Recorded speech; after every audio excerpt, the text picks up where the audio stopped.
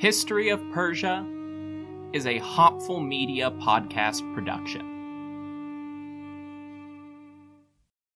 This is the place where Black is the main character, where we dive into something new like the latest season of Them, The Scare, and the award-winning American Fiction. Or add to the experience by buying or renting the biopic of a legend, Bob Marley, One Love. And add on channels like Paramount Plus and Stars to bask in nostalgia with Beverly Hills Cop and BMF. Explore Prime Video's culture-rated collection and enjoy old school greats and new school hits. Restrictions apply. See Amazon.com/Amazon Prime for details. Support for this podcast and the following message come from Corient. Corient provides wealth management services centered around you. They focus on exceeding your expectations and simplifying your life. Corient has been helping high achievers just like you enjoy their lives more fully, preserve their wealth, and provide for the people, causes, and communities they care about. As one of the largest integrated fee-only registered investment advisors in the U.S., Corient has deeply experienced teams in 23 strategic locations. Corient has extensive knowledge spanning the full spectrum of planning, investing, lending, and money management disciplines. Leverage Corient's exclusive network of experts to craft custom solutions designed to help you reach your financial goals, no matter how complex they may be. Real wealth requires real solutions. For more information, connect with a wealth advisor today at Corient.com. That's Corient.com. Corient.com.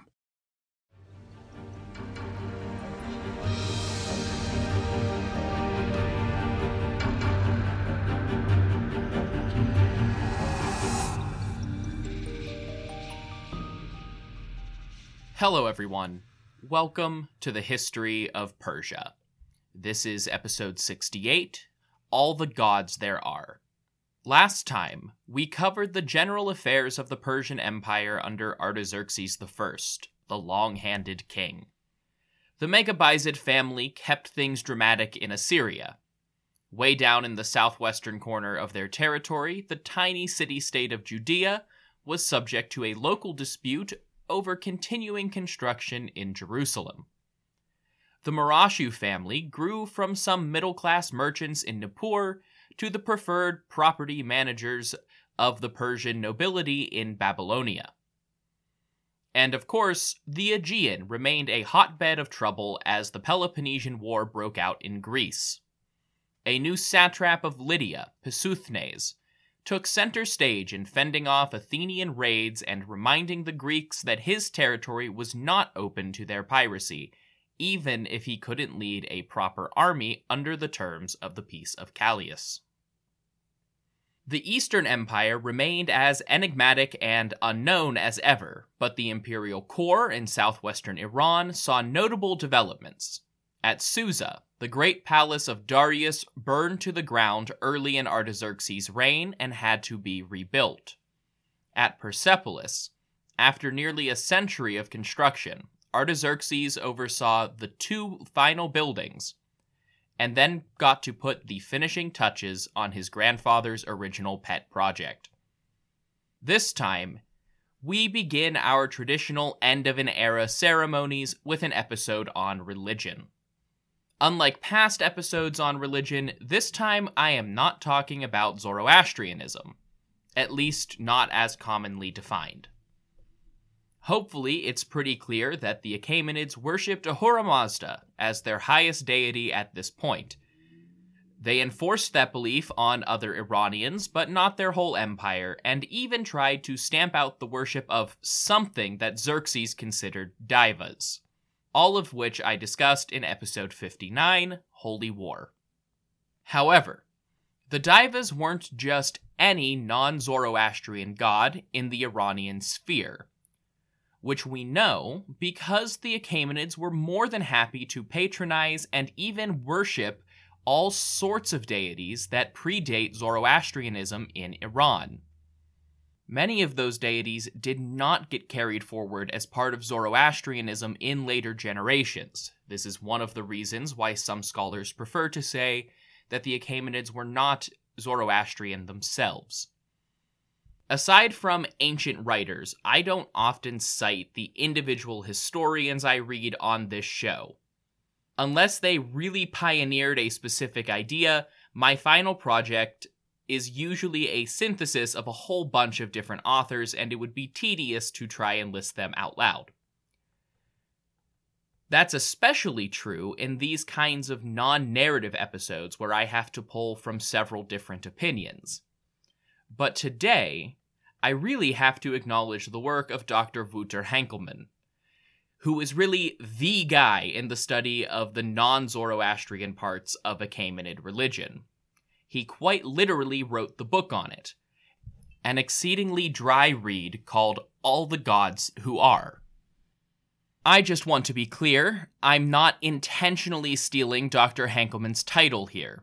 I named this episode, and most of the next 32 episodes, more than a year ago, months before I found this book. However, both titles are referencing the same thing.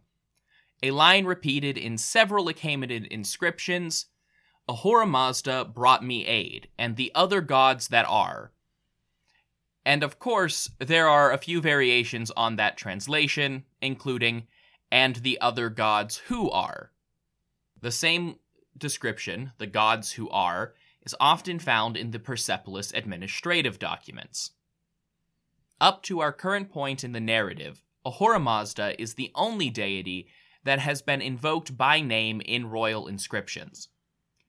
However, this phrase, the other gods that are, has come up a few times. On one hand, this can obviously refer to Zoroastrian divinities. The Yazatas and the Ameshaspentas were certainly included in there. But the Persian word used doesn't limit those options. That word is Baga, and it just means the same thing as God with a lowercase g in English. The vast majority of our evidence certainly makes it seem like this primarily applies to Elamite gods. It occurs to me that I was recently immersed in Elamite stuff for my guest episodes on the oldest stories, which you should check out, but it's been a while since I really talked about the Elamites in any detail on this podcast. So, refresher. The Elamites were the first culture to emerge in recorded history from southwestern Iran. The earliest form of still undeciphered Elamite writing appeared at Susa around 3000 BC, not long after similar developments in Mesopotamia and Egypt. For the next 2,500 years, Elam had its ups and downs. It formed the nexus of trade between Mesopotamia and the peoples of northern and eastern Iran, and beyond that, the Indus River Valley and Bactria. At times, all or part of Elam was conquered by the imperial powers of Mesopotamia, and in turn, several Elamite empires occupied their western neighbors over the centuries. In the Iron Age, Elam was still an important and influential kingdom, but mostly constrained to its traditional core in what is now Khuzestan, Fars, and other parts of their immediate neighbors in southwestern Iran. This included all of what we would typically describe as the Achaemenid provinces of Elam and Parsa. They maintained economic and political ties far and wide, but could never truly compete with the Assyrian Empire outside of Babylonia. In Babylonia, they competed just a bit too much. After they backed a Babylonian revolt against the Assyrians, King Ashurbanipal marched into Elam and ransacked the western half of the kingdom in 639 BCE. The exact details that followed are not clear. Elam remained a political entity with its own kings, but those kings abandoned a lot of their grander titles. They stopped intervening in the west, even as the Assyrian Empire fell into a decline. At some point in there, the eastern half of their kingdom, the region ruled by the city of Anshan, became Parsa. Within 90 years, Anshan went from being part of Elam to the capital of Cyrus the Great's empire. Obviously, a whole lot must have been happening in there, most of which we don't know. But one thing stayed the same, and that was the Elamite people. Hell, it's not entirely outside the realm of possibility that a person born when Ashurbanipal sacked Susa was still alive when Cyrus the Great became king.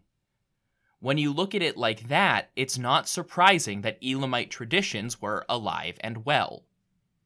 Dissecting how much influence Elam had on Achaemenid Persia is hotly debated in current Achaemenid studies. Obviously, it was significant enough to be the written language of the early royal archives, but that also skews our perspectives. Most of our sources for life in the Persian heartland are written in Elamite and must use Elamite words to describe anything being recorded. But the same documents also contain a huge variety of Persian and Iranian loanwords, including religious terminology. So the Elamite language alone can't explain the presence of Elamite religious principles in the Persian world. Presumably, where Elamite words stuck around, they stuck around because the same beliefs and practices remained in place or changed very little. A lot of older writing on these same topics puts emphasis on the idea that Elamite and Iranian religious spheres remained wholly separate, often citing strict Zoroastrian beliefs as the basis for this claim. Authors who lean a little too hard on Greek evidence especially seem to like the idea that the Magi were a sect of isolated Median priests who only served the Median Zoroastrian community. Absolutely none of that is true.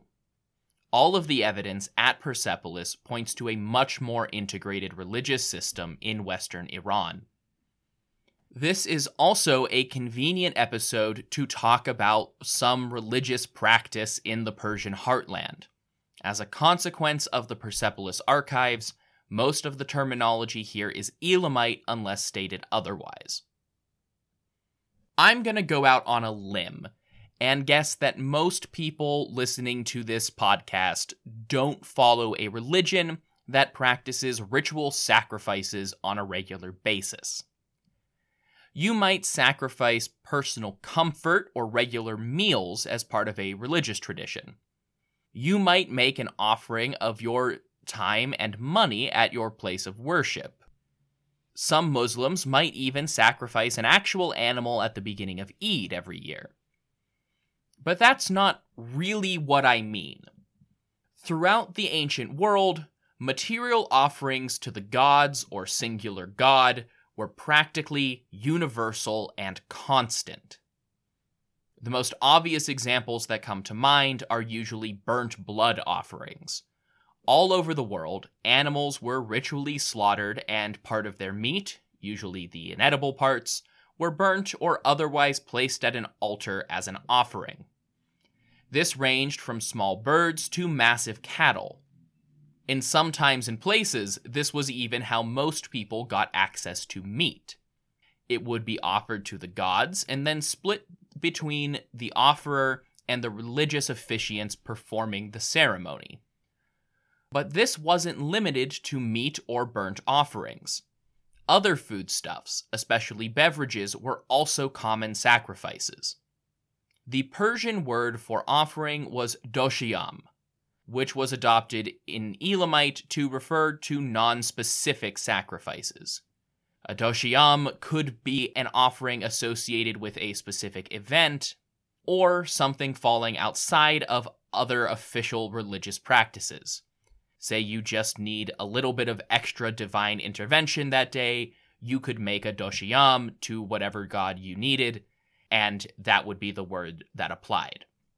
The single most common religious event in and around Persepolis seems to be the Lan ceremony.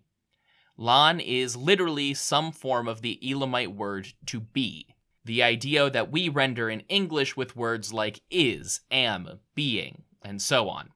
In practice, it probably means something like the present offering. Present as in current. Sometimes the Lan ceremony is associated with a specific god. Sometimes it was just offered to all the gods that are. It was a regularly occurring event. The The lawn was performed for each relevant god or gods monthly, offering a variety of different items as sacrifices. In the Persepolis archives, this was an even split of sheep and goats to wine, beer, and grain. For the purposes of Achaemenid sacrifices, wine and beer seem to have been equivalents, with the same lawn ceremonies receiving similar quantities of either option in different years. Interestingly, cattle don't feature prominently in any Achaemenid sacrifices, despite their prevalence in nearby regions and in Zoroastrian tradition.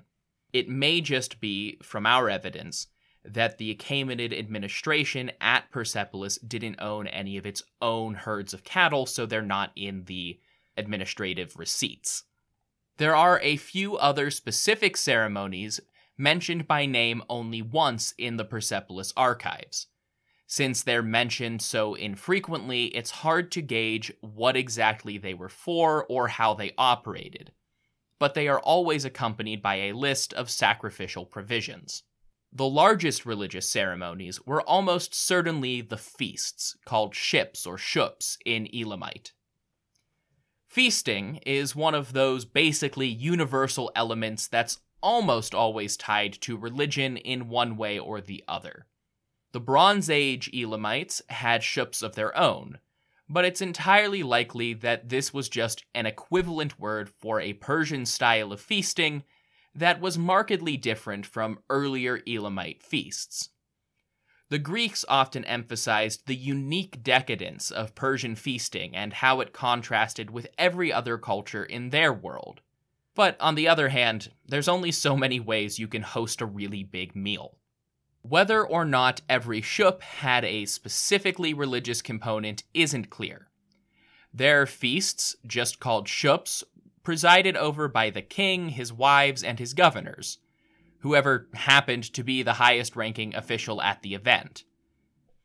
But there's also a Persian word, bagadoshish. It's literally a god's offering. It was used to describe a specific feast associated with religious sacrifice. These may have been tied to the major holidays associated with various gods, when a truly significant sacrifice, like cattle or horses, served as the centerpiece of a large feast for hundreds of people in the Persepolis administrative complex. Sacrifices and the resulting feasts are the primary religious actions documented at Persepolis. It's practically certain that these rites were accompanied by prayers, hymns, invocations, music, and/or particular ritual actions, but the Persepolis archive doesn't document those things. The archive is basically a collection of receipts, and the government didn't need to hand out hymns to everybody to sing, but they did need to hand out sheep. In the case of Iranian deities, we can guess that these were Avestan hymns, or at least hymns in the tradition of the Avesta and the Indian Vedas. In the Elamite case, we have sculptures and reliefs from earlier periods of Elamite history that tell us there would have been a lot of music. There were often drums and string instruments and horns incorporated into Elamite religious festivals. But ultimately, we're trying to understand a religion by reading government receipts, so we're lacking for detail. There are some details, though, like where all these sacrifices were performed. Even though they didn't strictly worship the same pantheon, the Elamites had been plugged into the religious world of Mesopotamia for about 2,000 years at this point. As a result, they had adopted Mesopotamian-style temples long ago, both in the form of large pyramid-like ziggurats and smaller sanctuaries. Temples like this were still being built in the Persepolis region after Elam was sacked by Ashurbanipal, so we should assume they were still around under the Achaemenids too. Large stone and brick buildings are usually good to last a couple hundred years with maintenance. Despite that, those temples just don't factor into Achaemenid records very often. Both Iranian and Elamite traditions sanctified outdoor spaces. There were sacred mountains, rivers, and other geographic features that were part of the Elamite tradition long before the Iranians got there. But similar spaces feature in the earliest parts of the Avesta as well. It was a natural melding of ideas. Examples of sacred Elamite sites include the mountains at both Behistun and Nakhshe-Rustam, obviously prominent sites under the Achaemenids for other reasons. Pre-Persian Elamite festivals would follow a procession out of an urban area like Susa to these more remote sacred places for sacrifices and festivities. In all likelihood, the addition of Iranian traditions only increased this practice of going out into the countryside for worship. This open-air religious tradition also extended into the cities, villages, and surrounding farmland. Multiple agricultural sites and tools are noted as the location of sacrifices in the Persepolis archive, as are altars in the Persepolis complex itself. These were probably the early stages of the famous Zoroastrian fire altars, places of open-air religious ceremonies where sacred fires represent Ahura Mazda's influence on Earth. Today, and in more recent history, some sacred fires have been moved indoors. Under the Achaemenids, though, the several different words for altar, like shupar and bushar, circulated in dedication to many different deities. Different locations probably called on the gods for different purposes. A sacrifice at the palace in Persepolis could call for blessings on the king and his political goals, while a sacrifice in the fields and pastures could call on the gods for a favorable harvest that year, and you get the idea. The last place we absolutely know was associated with religious ceremonies were the tombs of the Achaemenid kings. The tombs of Cyrus, Cambyses, and the whole necropolis at Nakhshe-Rostam were all associated with altars and sacrifices, apparently offerings on behalf of the deceased. Then there's the people making the sacrifices, the actual religious officials presiding over ceremonies and sacrificing animals with their own hands. There were 5 common religious titles in the Persepolis archives. Within those 5, 2 were major titles and 3 were minor ones. Minor leagues first.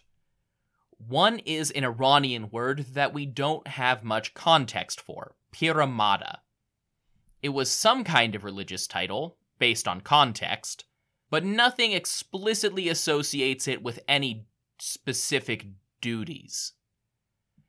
Then there's the rather obvious Lan Lariria, an Elamite title which denotes someone who carried out the Lan ceremony.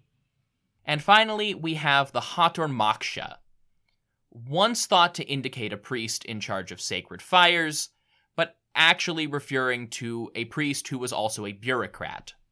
The Hator Maksha acted as the go-between for the religious institutions and the administration to secure all of those provisions needed to feed the priesthood and make their sacrifices. It's not quite as noble as priests of the sacred fire, but someone did have to do that job. All 3 of these titles appear on their own occasionally, but most of the time they are additional titles for men who were either a Makush or a Shatin. Makush is just the Elamite pronunciation of the Iranian title Magush, or Magi as we usually call them. Shatin is the traditional Elamite religious title for their priests. At a glance, you might assume that the Magi handled the Iranian elements, while the Shatin were priests for the Elamite gods. But that's not the case. Ahura Mazda himself was worshipped almost exclusively by men with the title Shatin in the Persepolis records. They were also the only priests to preside over the Baga Doshish feasts. Meanwhile, some of the most important Elamite gods were served almost exclusively by the Magi. Unfortunately, that blows the only obvious distinction between those two titles out of the water. If it wasn't an ethnic divide and it wasn't a religious divide, none of our evidence really helps differentiate between the roles of a magi and a shatin.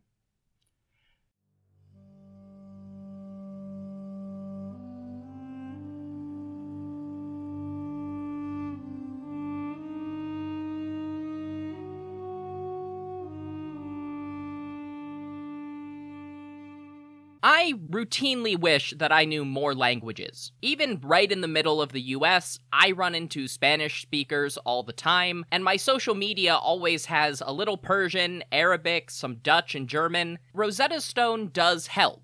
It's the most trusted language learning program after all. It's also conveniently available on desktop or on the go as an app and has some really cool features that truly immerse you in the language you're learning. Just the first steps, like learning a new alphabet and some simple phrases, helped open new doors, and Rosetta Stone is a great choice as the trusted expert in this for 30 years, and millions of users with 25 languages available to learn. They focus on fast language acquisition, without English translations to help you learn, speak, listen, and think in your new language, while building long-term retention.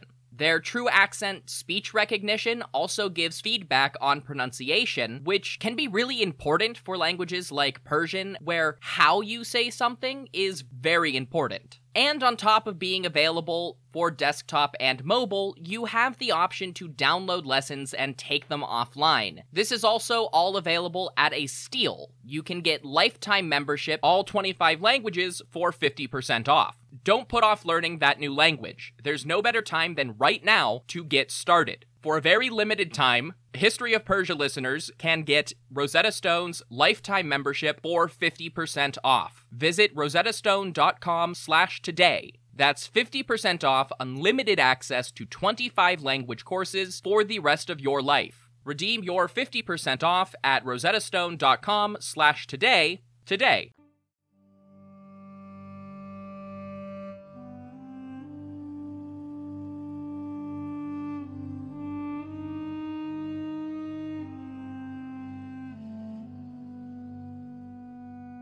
Now I want to dip as much into the gods themselves and their mythology as I can here.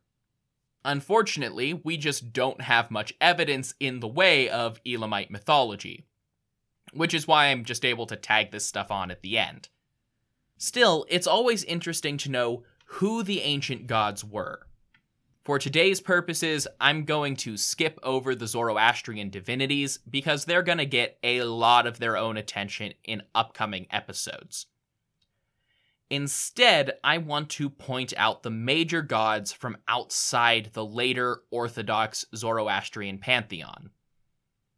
These were gods that were still worshipped by the Achaemenid kings, their administrators, and their magi at Persepolis. The single most popular god in the Persepolis archives is Humban. Not the most popular Elamite god, but the most popular god of all. Humban appears more times than even Ahura Mazda. So it's probably worthwhile to try and understand who Humban was. The catch is that Humban actually seems to have been very popular with the Elamite people of the wider Persepolis region, rather than anyone in Persepolis itself.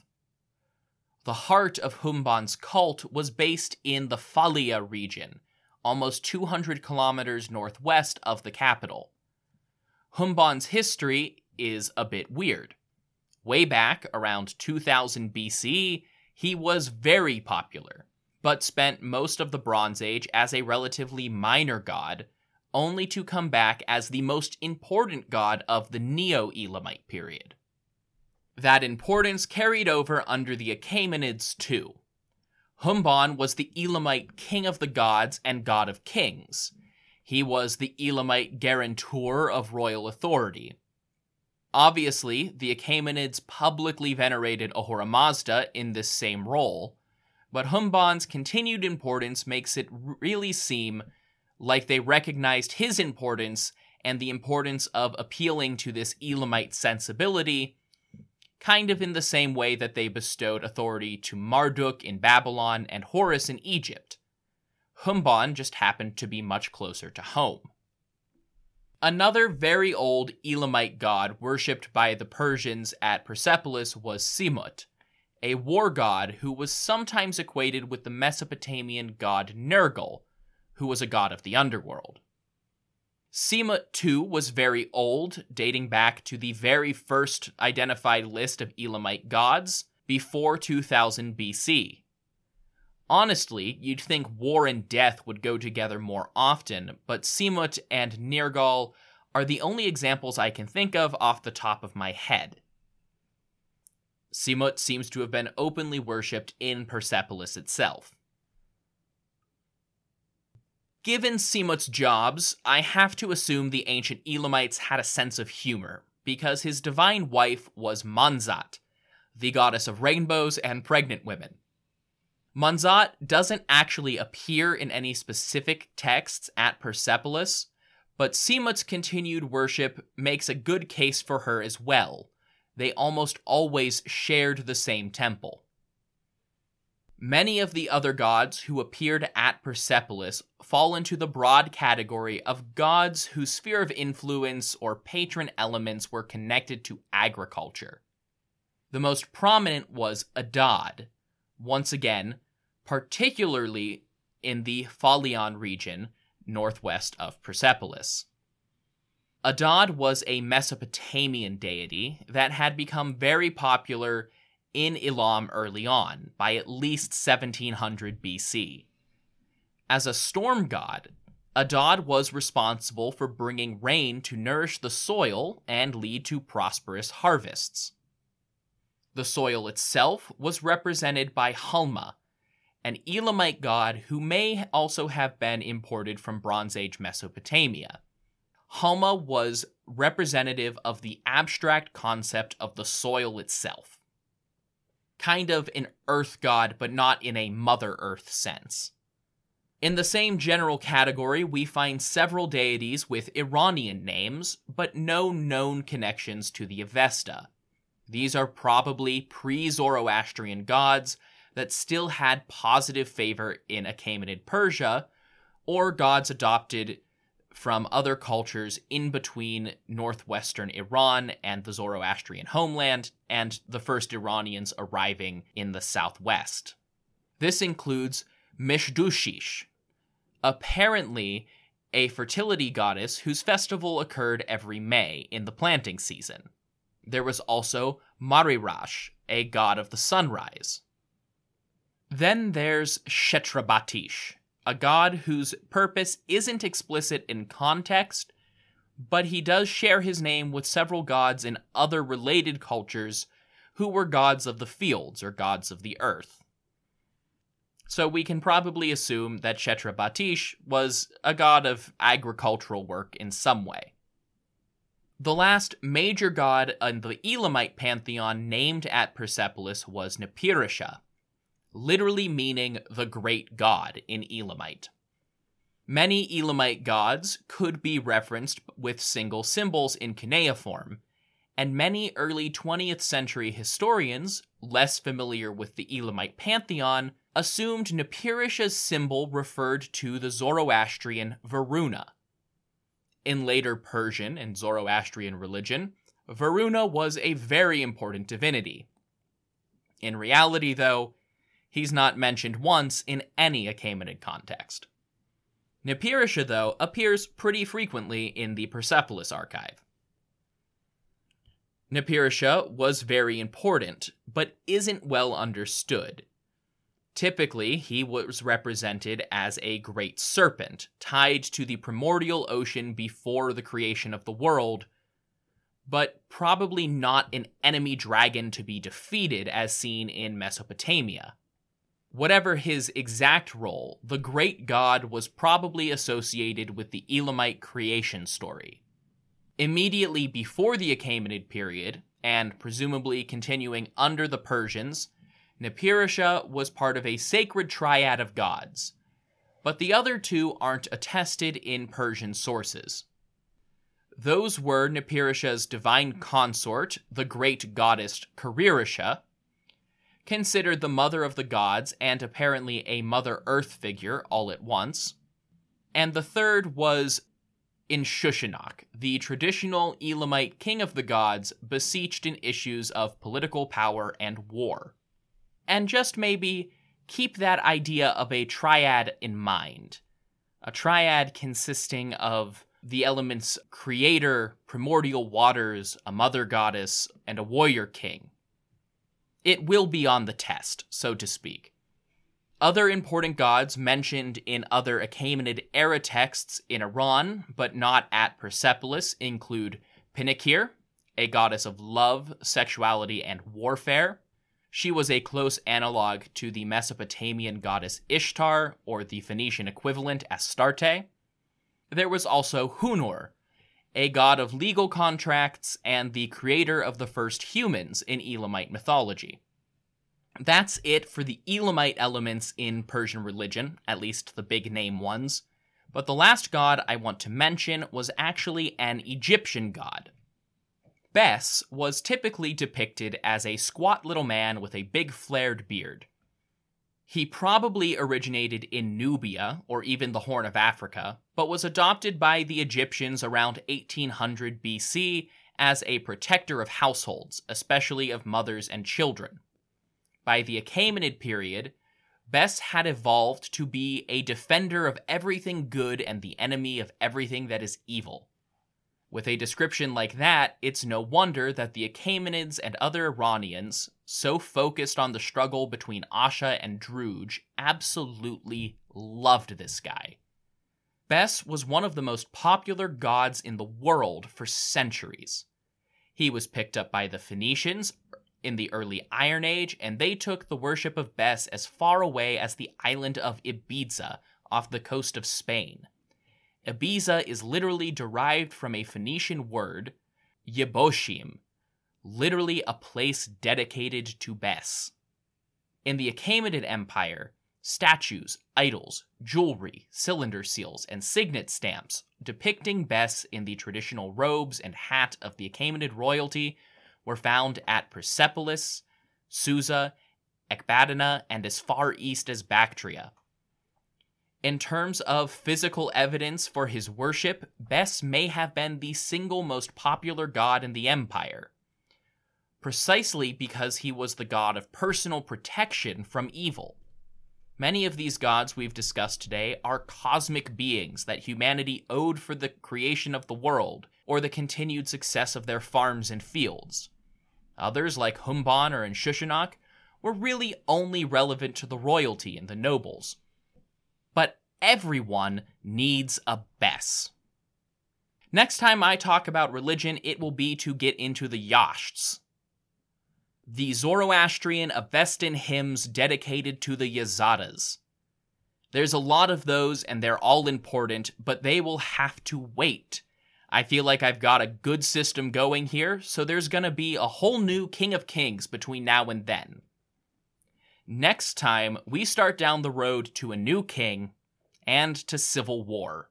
Until then, if you want more information about this podcast, you can go to historyofpersiapodcast.com, where you'll find things like my bibliography, the Achaemenid family tree, and the support page, where you can find different ways to financially support this project.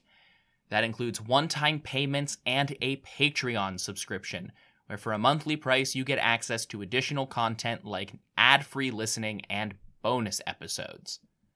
But the best way, the free way to support this show is always going to be to tell your friends and tell the internet how much you love the history of Persia. Go out on social media, share an episode, say it's great. You can find me on Facebook and Instagram at History of Persia Podcast, and on Twitter as just History of Persia. Until next time, thank you all so much for listening to The History of Persia.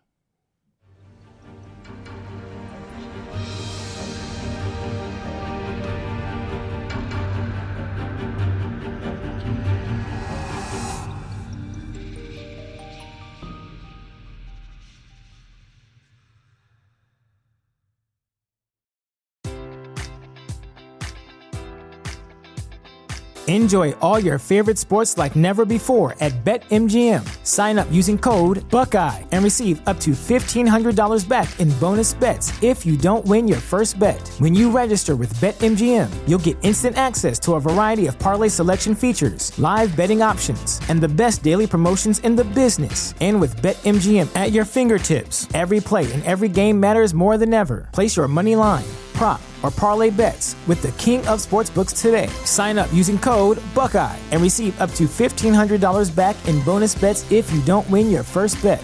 BetMGM and GameSense remind you to play responsibly. 21 plus and present in Ohio, subject to eligibility requirements. Rewards are non-withdrawable bonus bets that expire in 7 days. Gambling problem? Call 1-800-GAMBLER in partnership with MGM Northfield Park.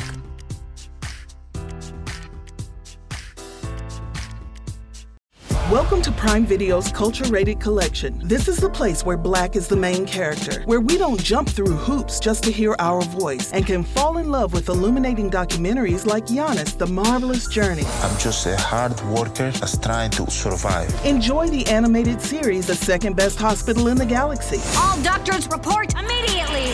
Where we dive into something new like the latest season of Them, The Scare, and the award-winning American Fiction. Welcome home, baby! Or add to the experience by buying or renting the biopic of a legend, Bob Marley, One Love. I want my music to unify people. And add on channels like Paramount Plus and Stars to bask in nostalgia with Beverly Hills Cop. This is the cleanest police car I've ever been in my life. And BMF. You're about to take over the whole nation. Explore Prime Video's Culture-Rated Collection and enjoy old school greats and new school hits. Prime Video. Find your happy place. Restrictions apply. See Amazon.com/Amazon Prime for details.